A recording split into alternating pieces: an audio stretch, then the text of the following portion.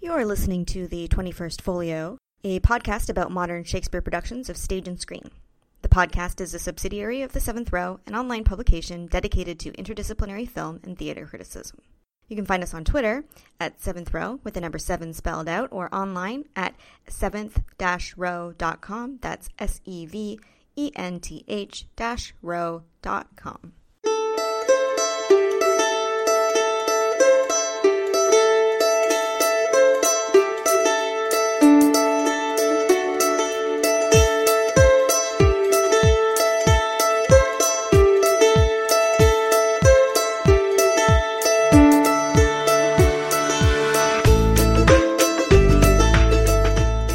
Where would you have put the intermission, given that they had to have one?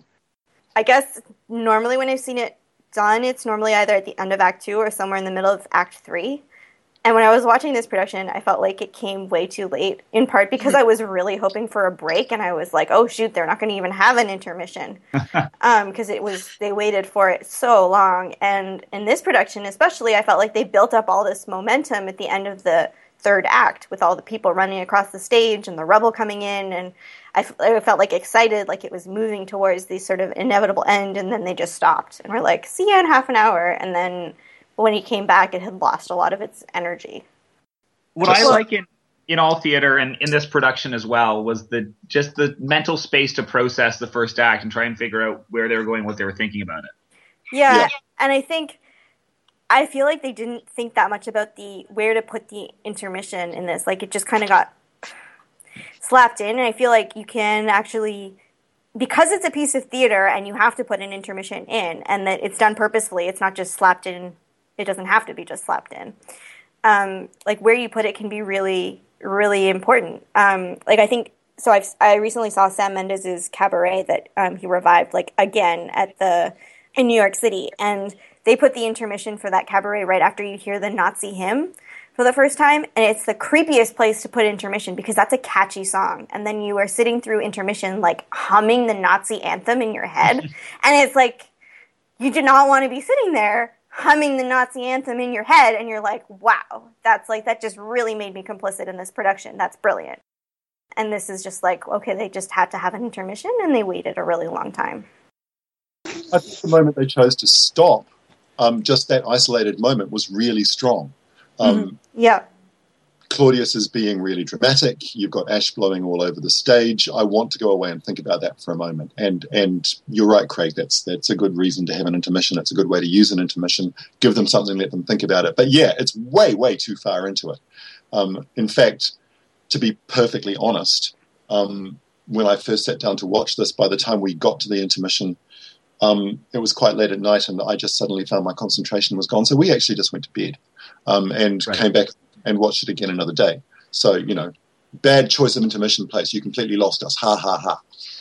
I think maybe picking up on a theme we seem to be talking about is the choice for where the intermission came. I agree. It was a really powerful moment and scene that they chose, but it was extra textual. It didn't seem to come from a reading of the text. It was from deciding on a really strong visual moment and placing it there for that purpose alone.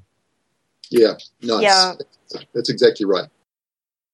So speaking about other visual moments in the play, if we're good on intermission, I found it really interesting. So about the military themes in the play, and it's something that I actually forget pretty much every time I come to see a new production of Hamlet, is the strength of the Norway-Denmark storyline, the Fortinbras, and it always sort of surprises me when it comes up, and I think it's often handled so poorly. It's often cut. You're right. It's sometimes it's often cut or reduced. But it has to exist there to some extent, at least for Fortinbras in the end. So I cut that. Oh, okay. Oh, I haven't seen a production like that. That's interesting. I've never seen a production where they cut Fortinbras at the end. I've never seen it cut. I've never actually seen Fortinbras entirely cut, but I know that it has happened. It happens frequently. It's like the first thing that gets cut. Which makes sense. But so I think the challenge is, this one I thought was really interesting because for the first, 30, 40 minutes, first couple of scenes, they really play up the military aspect through the uniforms and through the military map that's present, and that sort of all of the transitions seem to be a moment of, military planning for this send-off to war. And all of a sudden it disappears and doesn't get brought back until the toy castle. What are people's thoughts on how they handle the military aspects of the play? It seemed like it came back in fits and starts. It seemed like they were very clear that they wanted to play up this angle, but then they had no direction. Because like you'd see them trying to emphasize this. I always return to costume design since it's one of the things I notice first. And you'd see it emphasized perennially in the costume design. And then they didn't really do anything with it beyond simply saying the lines, you know? It was like they wanted to emphasize this military theme, but they didn't actually have a point to make or an interesting take. What would your take be? I've actually never thought about this. What is the force within the rest of the play of that thread? What's it doing? I've never understood it either. I do want to point out just with the costumes that I found kind of problematic is the fact that they put him in scarlet reds. Like, I mean, I know that Hamlet, well, like all Shakespeare, which takes place in not England, it's always about England. But for a play where literally he goes to England, it's kind of weird that he starts off in a scarlet military uniform and he's supposed to be in Denmark, and then they're like, let's go British toy soldier's uniform. It's like a British children's toy kind of uniform. And then they're like, oh, by the way, but haha, we're actually in Denmark. But like, I mean, the locations in Shakespeare plays are tenuous anyway, but this really stood out to me as like, we're putting this in England, but then we still have the, you know, we're sending him to England where everybody's mad. Right. I have this vague notion that it actually does matter that this play happens in Denmark. I mean, audiences are not, certainly today, and possibly not then, going to be bringing this knowledge into the theatre, but doesn't Denmark have some kind of elected monarchy? Yep. Because otherwise, I've never been able to make sense of the fact that Hamlet's not the king. I mean, he's the king's son. Why? And Hamlet actually says in this play, and he spoiled my chances at the election. Yeah. There is a good reason for it to be in Denmark, and also the fact. So, like, James Shapiro wrote this book called 1599 a Year in the Life of Shakespeare, where he talks about like what was going on in the year when Hamlet was started, and everything that was happening in London, and like what Shakespeare would have read and what was going on. And he basically makes really clear connections about how Hamlet is about England and about how everybody, it's like a surveillance state and there's all these spies, and how that comes into play with what's getting discussed in Hamlet, and that part of what Shakespeare did is he had to set plays not in England in order to talk about England because, you know, it would be treason to be like, this is England. Mm-hmm. So it's clearly not it's clearly England, but it's clearly not England. And so to put people in scarlet and actually be like saying that it's England is like contrary to the whole point of setting it in Denmark. Yeah, I agree. That's problematic. I experienced it purely as visually awkward. I mean, it just looks kind of ridiculous, yeah. Yeah. As an antic disposition visual signpost goes, I wish they'd found another one. If we're going to go through, like, the four people who show up in military uniforms in this play, arguably Laertes, sort of Laertes, not really. We start with Claudius in his military dress whites, which are spotless and useless. Then we have the Ghost in his beat up and bloody and clearly actually seen war military uniform. Mm-hmm. Then we have Hamlet dressed as a literal toy soldier. Like, I really felt that this was a little bit much. Yeah, I think we all agree with that. And then finally in the last scene we have Fortinbras, who's marching off to war in a military uniform that actually looks sensible, like something you could fight in. And that's interesting. Yeah. I mean, I think the Hamlet in the toy soldier uniform is very clearly him poking fun at Claudius in a certain way to say, you know, here you are gearing up for war and, you know, you're about as useful as me and my little fake little castle. Taking fake pot shots at whoever comes through my door. That's very good. I like that. Yeah. I would agree, but I think at that point, maybe I'm misremembering it. I feel like war has disappeared from the Claudius storyline completely. It disappeared off the face of the play, which is pretty weird, right? Like it transitioned from this real gathering for war, you know, like the very serious preparations at the beginning, sending the envoys. Like I thought, oh, okay, it's really going to focus on these themes. And the map's there. And then the map wheels off and the toy soldier uniform comes out. And then once the toy soldier uniform's off, it's gone until, the second act of the production when you finally encounter Fortinbras in an abbreviated scene, I believe. Yes. Right. Okay, the toy soldier scene, that happens after we see the ghost for the first time? Yep. Yeah, okay. Because Hamlet doesn't start going fake crazy until after he's seen the ghost. Okay. And that's when we meet Rosencrantz and Guildenstern. It's hard to keep track in this production. Right? You just never know when things happen. In the play, but... But all of this is linked to the ambassadors that are sent to Norway, right? And they come back just after the to be or not to be speech, don't they? I mean, they in wouldn't. This production or in this production, they do, yeah. Okay. So that's threaded through a little bit more, or am I misremembering the sequence? I can't be clear on the exact sequence. I don't remember, I confess. But Craig, I think, if I understand you correctly, Craig, your point is that they keep making a big deal out of this, and then it disappears from the production. Yeah, that's and it suddenly resurfaces, and then it disappears again.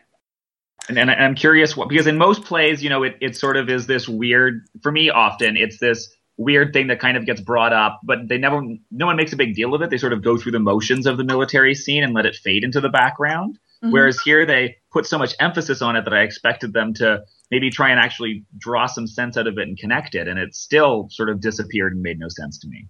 Right, and it would make more sense to let it fade into the background if you had actually put the first scene where the first scene belongs, because it's like looming over the play, but they're so engrossed in their family drama that they've kind of forgotten that it doesn't matter and that they should get along so that they can fight Fortinbras. But by putting it like in the middle and then making a big deal of it, it's like, why does it disappear? That's interesting. And I like that. I like that interpretation, Alex, if I'm understanding you correctly, about how really this is misguided priorities, and that everyone in the Danish castle is so myopic that they can't focus on the real looming existential threat before them. I don't think I've ever seen a production that successfully communicates that. Yeah, I'm not sure I've seen that hugely well communicated either. Though I have heard people talk about this, is that's what Hamlet is about. And maybe it's hard to square that circle with the intense emotional family angle as well. Yeah, I mean, I think I've seen it where I think it's just sort of there when by the fact that if you do the play in order, that you know that it's futile because you know that Fortinbras is coming, and you know that they're not ready, and then it becomes inevitable that they're going to die and that Fortinbras is going to come and that maybe they shouldn't have killed each other. But you're right that they do make a big deal about some of the military things. So then, and because it's in the middle, like you can't just let it fade. It just disappears it feels haphazard as opposed to, saying it's coming, but we're not paying attention and that's our problem. You're right. Yeah, because the first time you hear about it is in fact when Claudius identifies it as a problem and a fear and sends envoys to deal with it. Yeah. And so it seems like he's actually dealing with it as opposed to being like, Fortinbras is coming. Exactly. And then they get very assuaged by the envoys who return and reassure them that it's just safe passage and everyone's hunky-dory and they can get back to murdering each other. It's a good thing we're not being invaded so we can kill each other. Exactly. Something else to add to the pile of haphazard fiasco ventures. Yeah. Okay, speaking of costumes and Hamlet's jackets, what did you think of his, I guess it's black that he has that says king on the back with a crown? Yes. That he wears forever? Oh, this was one of the more obnoxious choices in a play littered with obnoxious choices. Yeah, no, I agree. Go on. This is another one of those themes that they pick up and are sort of like, look at this interesting facet of the play that we will never return to. The line about how Claudius spoils Hamlet's chances with election, I can't recall where that occurs in the play originally. But in this production, they have it in the last act. I don't think that's where it occurs. I think it occurs earlier. And that would make sense. Yes, because it doesn't make any sense in the last act. Although the last act of Hamlet's kind of messy, right? So God only knows. Vaguely, how does that line go? It is, Hamlet has sort of this litany of complaints about the evils of Claudius, and one of his things is, he spoiled my chances at election, meaning Claudius was elected to be king over me. Claudius holds my rightful place. But he says, he hath killed my king and whored my mother, popped in between the election and my hopes. Yeah, there we go. Thrown out his angle for my proper life, and with such cousins, is not perfect conscience to quit him with this arm, and is not to be damned to let this canker of our nature come in further evil. Where, is that actually in the last act, or is that earlier? Act 5, Scene 2. Really? Well, it should be earlier. It's to Horatio. Dear William, we have a couple of textual suggestions. We have some notes for you. Well, perhaps the king jacket was an irritating attempt to raise that theme a little earlier, in which case it makes a sort of sense. But, like, one angle you can play up in Hamlet is that Hamlet is envious of Claudius politically, and rightly so. You have taken my rightful place. Not only have you murdered my father and whored my mother, you took my job, basically. Right. Yes, except that in Denmark, it's not your job, is it? The whole point of Denmark's constitution is that the kingship goes by election. So, in fact, what Hamlet's saying is, oh, poor me, I didn't get what I wanted. I have to work for a living now. Well, he doesn't have to work for a living, though. He wants to go back to university. So, where's his problem again with not being king? It's quite easy for me to find Hamlet very annoying as a character. Well, it's like in the Hamlet book, there's an option at the beginning where he just goes back to school and makes out with Ophelia a lot. Everybody lives happily ever after. The path not taken. Yeah. I don't really know what to make of the king jacket. I mean, obviously it sort of made sense in the moment of the players scene. And then it almost seems like they just forgot to make another choice after that. And then he just keeps wearing it. And it's there being distracting. Well, I think they cut a bunch of his, if I'm remembering correctly, like they cut some of his stuff about like the body politic and about being the head of the state. And so I felt like that this production was not particularly preoccupied with the fact that Hamlet is thinking about what it would mean to be king, and then he's walking around with a king sign on his back. Okay, spitballing. Shoot me down if this is crazy, because I just came up with it. Do we think this production may be more interested in drawing connections between Hamlet and Claudius? Huh. Because Hamlet literally acts out the role that's usually reserved for one of the players by fake pouring the poison into the ear of the actor king. Right. Hamlet walks around with his jacket that says king on the back, basically saying, I want your job.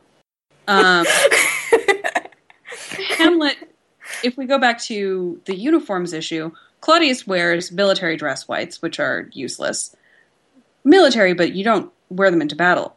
Hamlet's wearing a toy soldier's uniform, equally useless, equally false from a perspective of actually getting anything done. Mm. I think you're getting at a really interesting reading of it. It might be the case. I think in that case, thinking along these lines, it gives extra motivation for Claudius's decision to kill Hamlet, send him off to England to die. Right? It's not just about oh shit, he's figured me out. I have to knock him off now. There's this like personal edge to it where he really wants to kill Hamlet. And they're in competition. Well, and I think it also gives motivation for like the kingdom being rubble for 2 acts. Mm-hmm. That it's not just like, haha, in case you didn't know what the play was about. That it's also like, well, they're so useless that like the kingdom is in rubble, because not just because it's futile, but because they're like the 2 potential leaders are useless. Like, There's no way to go but for them to die, because they can't rule this place. It's a really sharp reading of the production choices and the staging. I mean, of having him act out that role in the player's play. But I can't really make anything useful of it in terms of an approach to either how Cumberbatch plays the role or really how the play should hang together. I mean, Claudius doesn't need an extra motivation to kill Hamlet. He's got plenty. This boy has just killed Polonius. He probably thought he was going to kill me. He's been looking daggers at me ever since I started sleeping with his mother. I killed his dad. And the common people love him and would rather he were king. Well, But I mean, I agree that he has enough motivations, but I also think one of the things that the first speech that Claudius has establishes is that Claudius is a good politician. That A good politician who personally loathes Hamlet. Yes, but he knows how to hold a crowd. Mm-hmm. And so that he wants to kill Hamlet because he's like, well, Hamlet would be a shit politician. And I'm just doing what the kingdom needs. And, you know, maybe that's a convenient excuse for the fact that he also has personal reasons for doing it. Mm-hmm. Like all of the things that you just said, David. I don't know, maybe that's actually like a reasonable, like an interesting addition or reading to it. Maybe that's why they downplay the relationship between Hamlet and Hamlet Sr. so much. Anyway. Yeah, because I don't know if I get a much less strong sense in... Sorry, let me rephrase that. I don't get a strong sense from this production that Claudius is incredibly evil.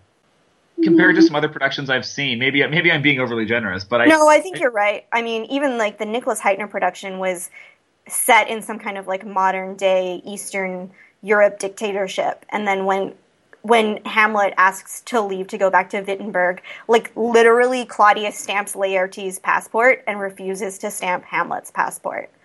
Like they make him a little. I mean, I think it's a good performance, but it is a little bit mustache twirling. Like just because of the context of it. The difficulty that I have assessing how much I should dislike this Claudius is that I like Jaron Hines so much, and so much more than anyone else on the stage.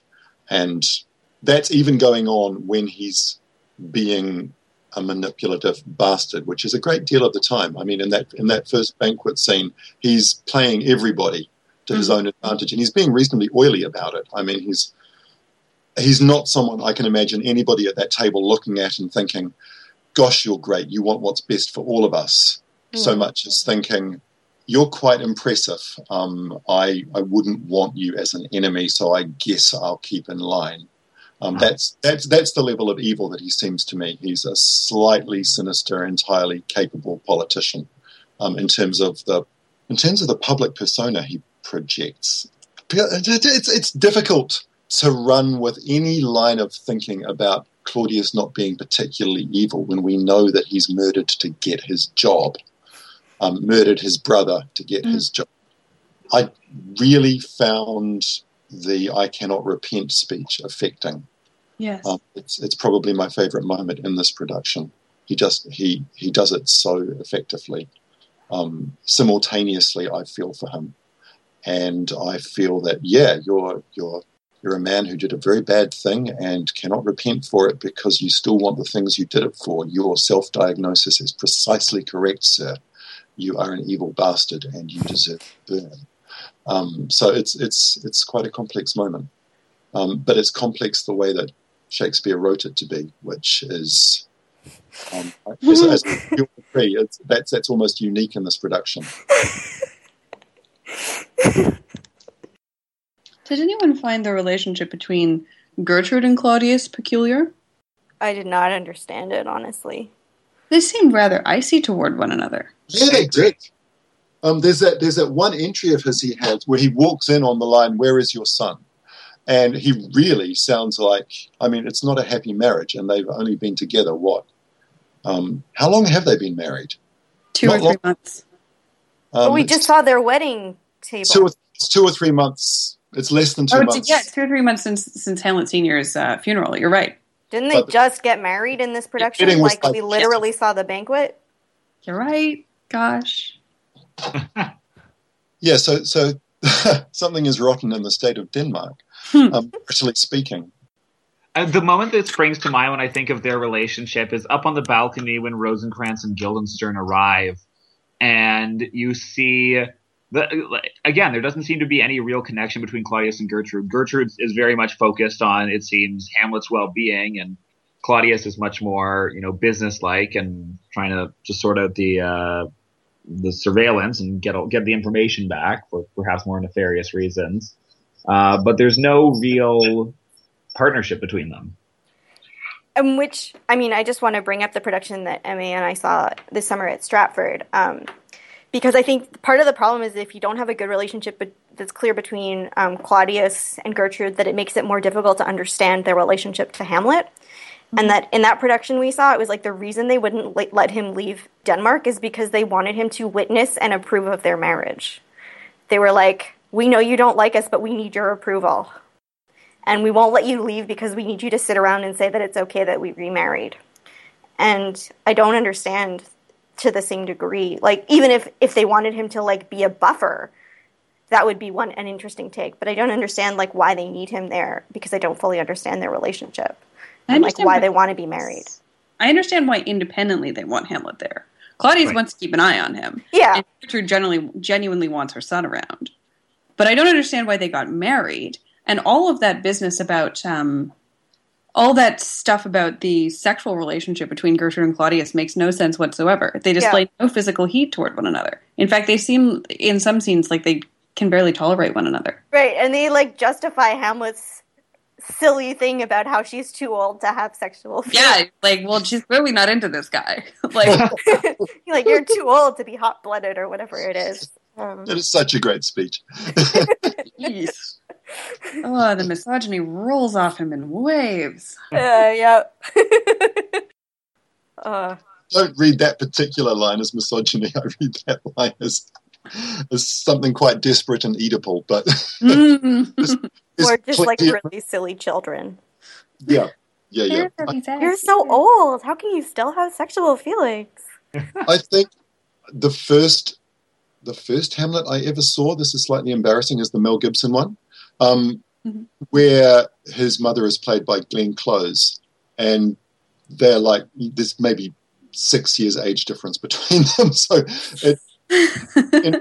in most respects it really doesn't work, and it speaks terribly of Hollywood's casting practices. But in that one scene, it gives a real tension to the "don't sleep with your husband" line.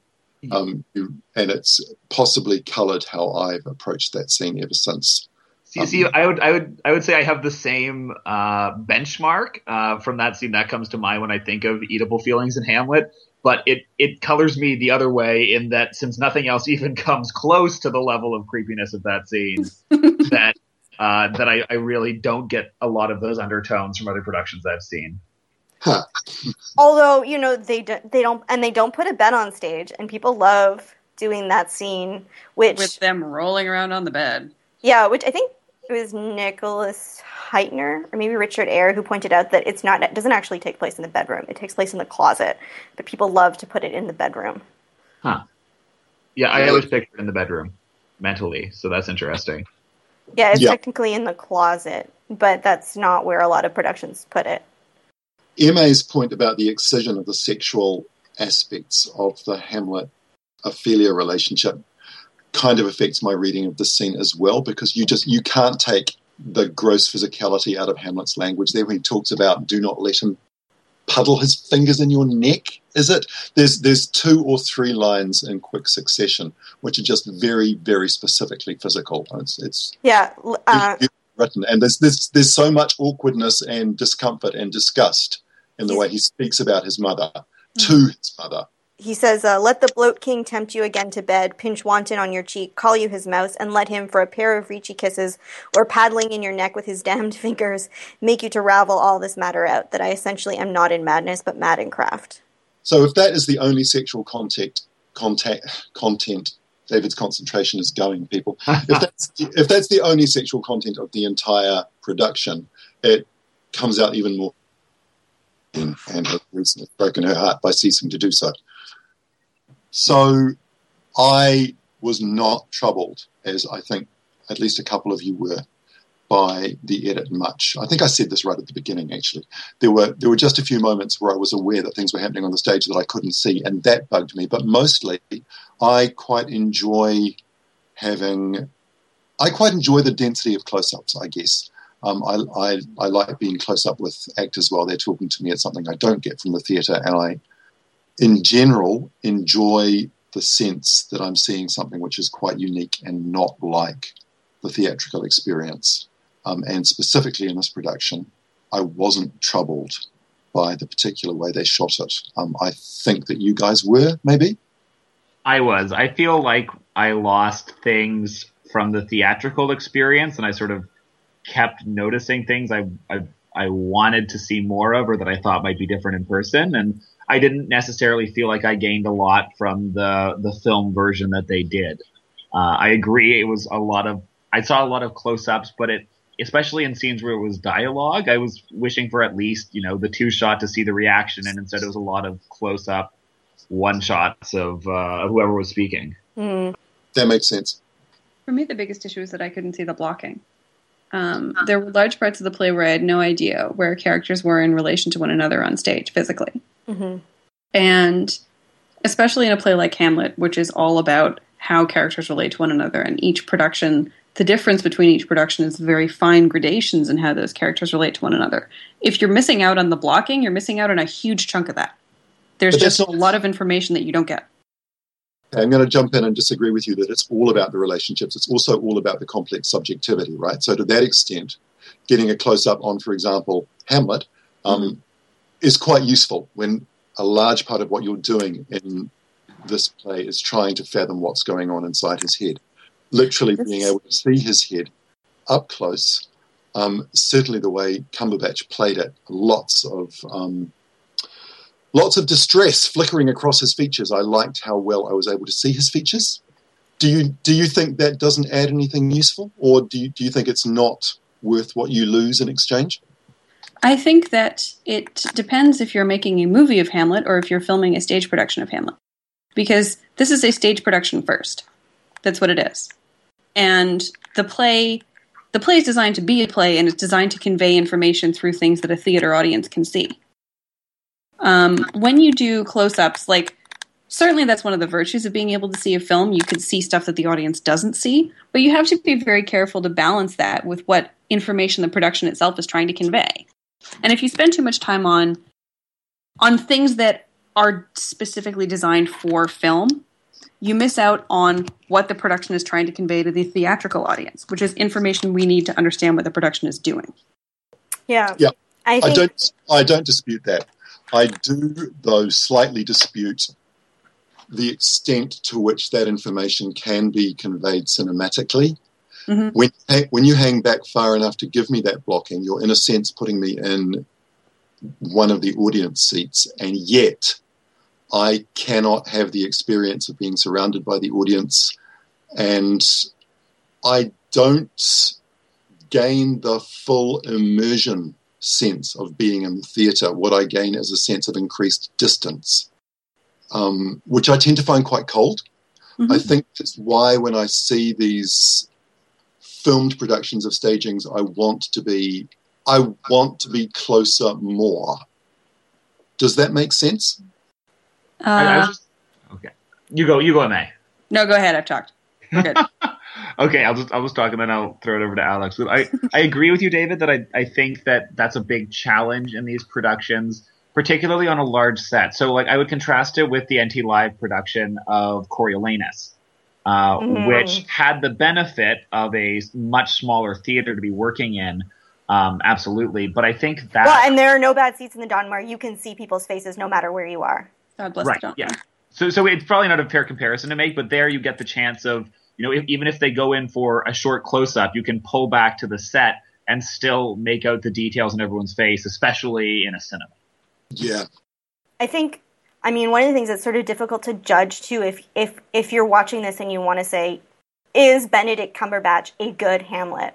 I think one of the things that's difficult is because we spend a lot of time on his face, and we know he can we know he can act on film, is I'm not sure that we get a sense of how does he play to the balcony? Is he physical enough that we feel how he feels without seeing his face? When I saw Kevin Spacey do Richard III, I was sitting in the shittiest seat. I was in the literal back row of the balcony, and I could not see his face. I couldn't even hear every third word, and I was so impressed because I could feel everything that was going on. It was such a physical performance. I could understand where he was going and what his emotional journey was and how he was feeling because of how he physically played that out. And I think because we go in so close on Benedict Cumberbatch, I have no idea if he's doing that really, and if that's playing to the back or if it's just on his face. Because if it's just on his face, that's not a good stage performance, especially in a giant theater like the Barbican. It maybe could work in the Donmar. And even some of the things that we were talking about before, like the banquet scene at the beginning where we cut to close-ups of him, if you're in the audience, I don't know if it works as well as it does on the film because we cut to him. And so it's sort of hard to judge, like, in a way that I haven't felt it was so hard to judge with most of NT Live's productions. Like, it's sort of hard to judge how well it works on stage. Like, even when Ophelia has her breakdown, near the end, we hang on close-up of her, on her. And if one of the things the production has done well, which we talked about, was that you get the feeling of her isolation, it must be a very different experience for the audience to see her alone on this vast stage breaking down than to see her up close breaking down. Like, we're in her heads. It's a different way of getting in her head, I guess. One is you feel her loneliness, and the other is you, like, see her face. And I'm just not sure we're seeing, in a way that I don't normally feel with most of NT Live's productions, I don't know that I really feel like we're seeing the stage production. Whereas, like, if you look at, say, the NT Live King Lear with Simon Russell Beale, they hang on him when he says never, never, never. It's a close-up. And I felt that was really affecting, but I also felt like I had a sense of what it would have felt like in the audience, even though it was like a close-up. Like, I still I didn't feel like we lost something. I felt like we gained something, but not at the expense of wondering whether he was any good. See, I think we never get the stage experience. I think it's always a different beast. But having said that, I think I would like to formally concede MA's point. I think, yeah, you argue it well, the three of you, and you have trampled me into the dirt. Oh dear, very violent. Symbolically, not emotionally. Sorry, that sounded completely. But to pull out one moment that I think worked, because there were some moments I think that worked really well on film that just re-emphasized to me how poorly most of it translated, and that was the Fall of the Sparrow speech at the end, where it started with a shot of Horatio and Hamlet and went into a slow zoom towards Hamlet, which is taking a more classic cinematic trope. But I think in that moment with that speech, it actually added a lot of emotional heft. Just to talk about process a little, because my understanding is that when they put this together, they actually did a lot of rehearsals in order to, they had several days of rehearsals of camera rehearsals to figure out how they wanted to shoot it. Huh. I wonder if it would have been better if they hadn't done that, because they wouldn't have had time to think about what moment they want to capture, and they would have had to shoot it more like a documentary in the way that, like, say, Frederick Wiseman shoots, where he goes for wide angles because he doesn't want to miss anything. And he wants to capture everything because you're not going to be able to match, later on to close-ups, or you put close-ups where you know that when you're there and you're like, I don't understand what the guy's saying anyway, so I might as well cut to close-ups. And I wonder if that would have given us a more authentic experience of the stage, especially because it's not like, say, Julie Taymor's Midsummer Night's Dream, where she's deliberately making a film of the play. It's like, we're broadcasting the play. Maybe they should have done it more like as though they didn't know what was going to happen. I don't know. Interesting thought. I think it would be a very different film if they didn't have that opportunity. The other thing I wanted to ask is about, because what NT Live does, or doesn't do, I guess I should say, compared to what the Globe and the Royal Shakespeare Company do, is that you can only see this production, well, except for David, you can only see this production in theaters with an audience and for a limited amount of time. Like, it will not come out on DVD later for you to watch over and over again on the small screen at home. And I wonder whether you think that the big screen is important as part of, like, how you see it, because, like, the characters are, like, the same, or, like, the size of people, or if it takes away from it, because then you have a close-up that's, like, the size of a cinema screen. So it's not just that it's closer, but it's, like, way bigger than you would have been able to see it on stage. And, like, what you think about this as being, like, a transient experience, I guess. I would argue maybe that I think it's less about the scale of the screen than the communal experience of watching it together. Mm-hmm. Yeah. I think, David, you made that point about the challenge of when you're sitting, even if it's a wide shot, you don't get that same audience experience. And I think it's not the same in a cinema, but there is to some sort of level of that energy in the room. So do you think that that's like I wonder a bit about the trade-off. Like, do you think that that's a good policy? Because that policy also means that, like, you guys haven't seen Nicholas Heitner's Hamlet. Right, yeah. I want everything to come out on DVD because I want to see everything. I mean, that's kind of how I feel. I would love to see it, like, over and over and over again. Yes. Maybe not this production, but, like... The Nicholas Heitner, we get it. And King Lear and a bunch of hours this morning. I spent about 3 hours this morning with this production and Branagh's production, which I have on DVD, and various other productions that I found on YouTube. And my son and I sat here and we just did scene comparisons. So we did lots of to be or not to be's. And I was only planning to spend 20 minutes doing it, but we just found we couldn't stop. It was completely fascinating. It's a very deconstructed way of experiencing Shakespeare, but it's just so much fun. And you start hearing such different things. When you compare Branagh's To Be or Not to Be with Cumberbatch's, it's just amazing the amount of nuance there is, just breath for breath and syllable for syllable, how they weight things differently in the slightest ways and in the largest ways. And it's really fun. I want to be able to do that. I want that option. So I think NT Live productions should absolutely be made available on DVD, and I'm slightly startled that they're not. Do you know what the logic of that is? It's preserving the uniqueness. Well, this is an interesting question. What they say is that one is preserving the uniqueness, and two is that they don't have the copyright. They don't have the intellectual property. Well, it's not about the Shakespeare. It's about like I think it has to do with like actors' contracts. Okay. But, you know, if they know they're going to broadcast things in future, get the rights. Dear NT Live. And then they're doing weird things like in England, they have now made available to schools. You can actually stream. You can stream Sam Mendes' King Lear. You can stream Nicholas Heitner's Hamlet, and you can stream the Coriolanus with Tom Hiddleston to classrooms. Like, you can sign up if you are teaching a school in England to stream that to classrooms and use it as teaching material. But, like, why not make that available to the world? Like, it really drives me crazy that people can't see. I mean, all of those are terrific productions. There are more problems with the Coriolanus than with the other two. The other two are, like, amazing.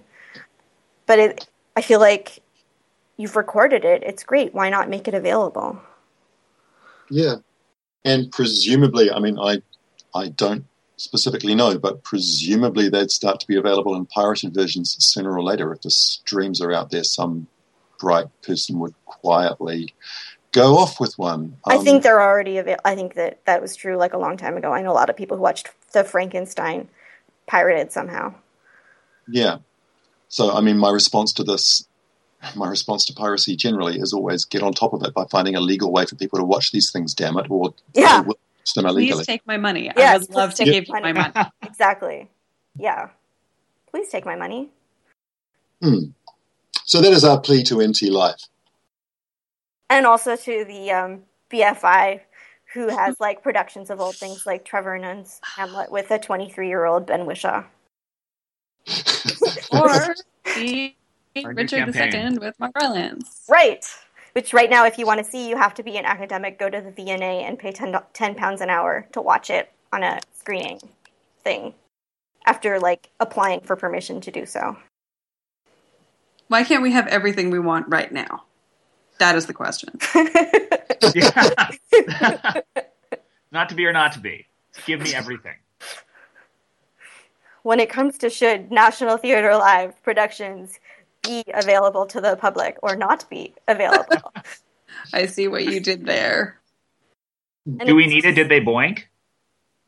They didn't boink. The play was conclusive about that. Yeah, I was going to say, like, we could have, we didn't have our did they boink section, but I thought the fact that they removed every sexual reference meant that Hamlet and Ophelia did not boink, no matter how much he likes to say, country matters. Hamlet and Ophelia did not boink. Claudius and Gertrude might as well have not boinked for all we could tell. Yes. Had a really terrible boink. And regard, I'll never know. And on that note, everyone. Points no one because he's a hobo. He's not a hobo. He's a university kid. Yeah. That's like... I think at U of T, or maybe at Stanford, there was like a prof or hobo thing where they had photos of profs. And you had to figure out who was which, and it was actually really hard. I thought a lot of profs were hobos, and I thought a lot of were profs. Well, it wasn't hobo, it was homeless, but they all had like really long hair and giant beards, and like looked like they hadn't had personal hygiene in a year, and it was like, oh, no, prof. Oh, dear. That is a large part of the point of the academic lifestyle. Okay. It's the personal freedom. So with that, I guess we'll end. Not with a bang, but a whimper. So let's wrap up the podcast then. So I guess that concludes our podcast, the Cumbercast, on the Benedict Cumberbatch Hamlet at the Barbican Theatre, directed by Lindsay Turner. I'm Alex Heaney, the editor-in-chief of The Seventh Row, a film and theater critic. You can find me on Twitter at bwestcineast. And my guests today are Mary Angela Rowe. Contributing editor to The Seventh Row. You can find me on Twitter at lapsedvictorian. And Craig Rattan. Amateur theater enthusiast. I'm on Twitter at crut. And finally from New Zealand, David Larson. Film reviewer for Metro Magazine. You can find me on Twitter at Leaf Lemming. That's LeafLemming, a word which makes no sense to any sentient human being, which is why I chose it. And that's it. We'll be back soon with more Shakespeare performance podcasting.